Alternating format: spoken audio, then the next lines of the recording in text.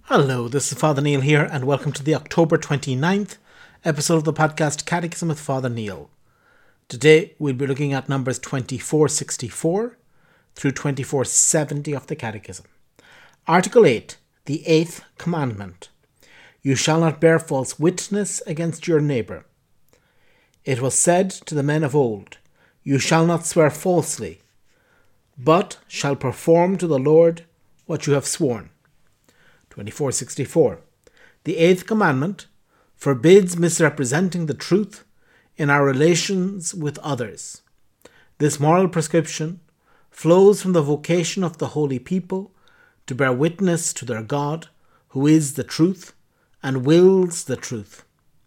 Offences against truth, expressed by word or deed, a refusal to commit oneself to moral uprightness. They are fundamental infidelities to God, and in this sense they undermine the foundations of the covenant.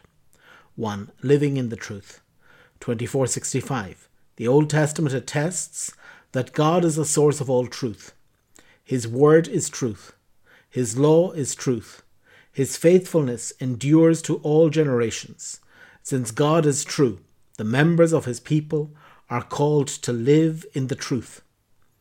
2466. In Jesus Christ, the whole of God's truth has been made manifest. Full of grace and truth, he came as the light of the world. He is the truth. Whoever believes in me may not remain in darkness. The disciple of Jesus continues in his word so as to know the truth that will make you free and that sanctifies. To follow Jesus is to live in the spirit of truth, whom the Father sends in his name, and who leads into all the truth. To his disciples, Jesus teaches the unconditional love of the truth. Let what you say be simply yes or no. 2467. Man tends by nature towards the truth.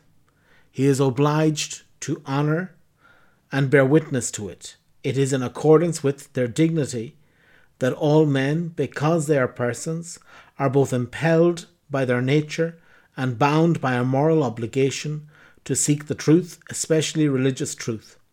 They are also bound to adhere to the truth once they have come to know it, and direct their whole lives in accordance with the demands of truth.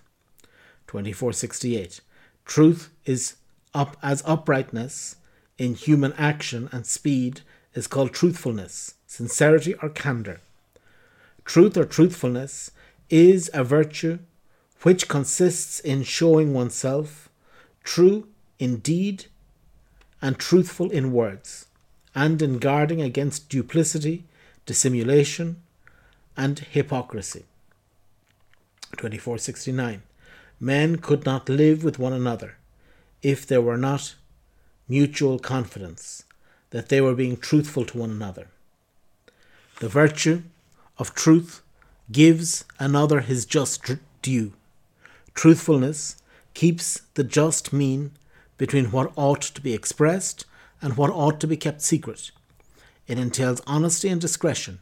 In justice as a matter of honour, one man owes it to another to manifest the truth. 2470.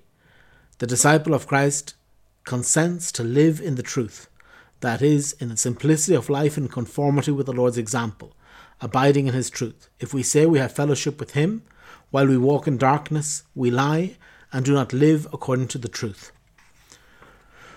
Okay, very well. So this section today, we're on to the 8th commandment. Thou shalt not bear false witness against thy neighbour. Thou shalt not bear false witness. To tell untruths. And again, it's a very simple principle. It's a very simple intuition. If God is truth, if God is true, then humanity, made in the image and likeness of God, is also called to be true, to be truthful. Because if we're truthful, we're true and closer to the truth that is Christ. And this is really the heart of everything. And to see that not just Christians, but also society in general, needs truth.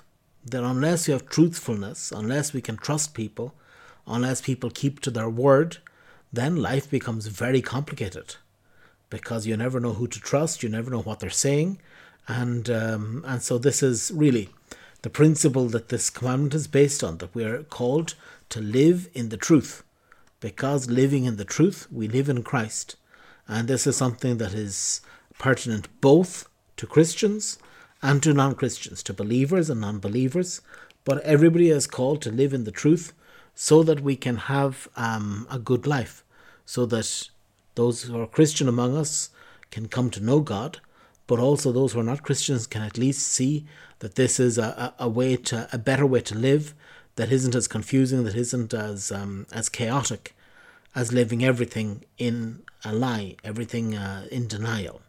So very well, so tomorrow we continue, and tomorrow we look at 2471 through 2474.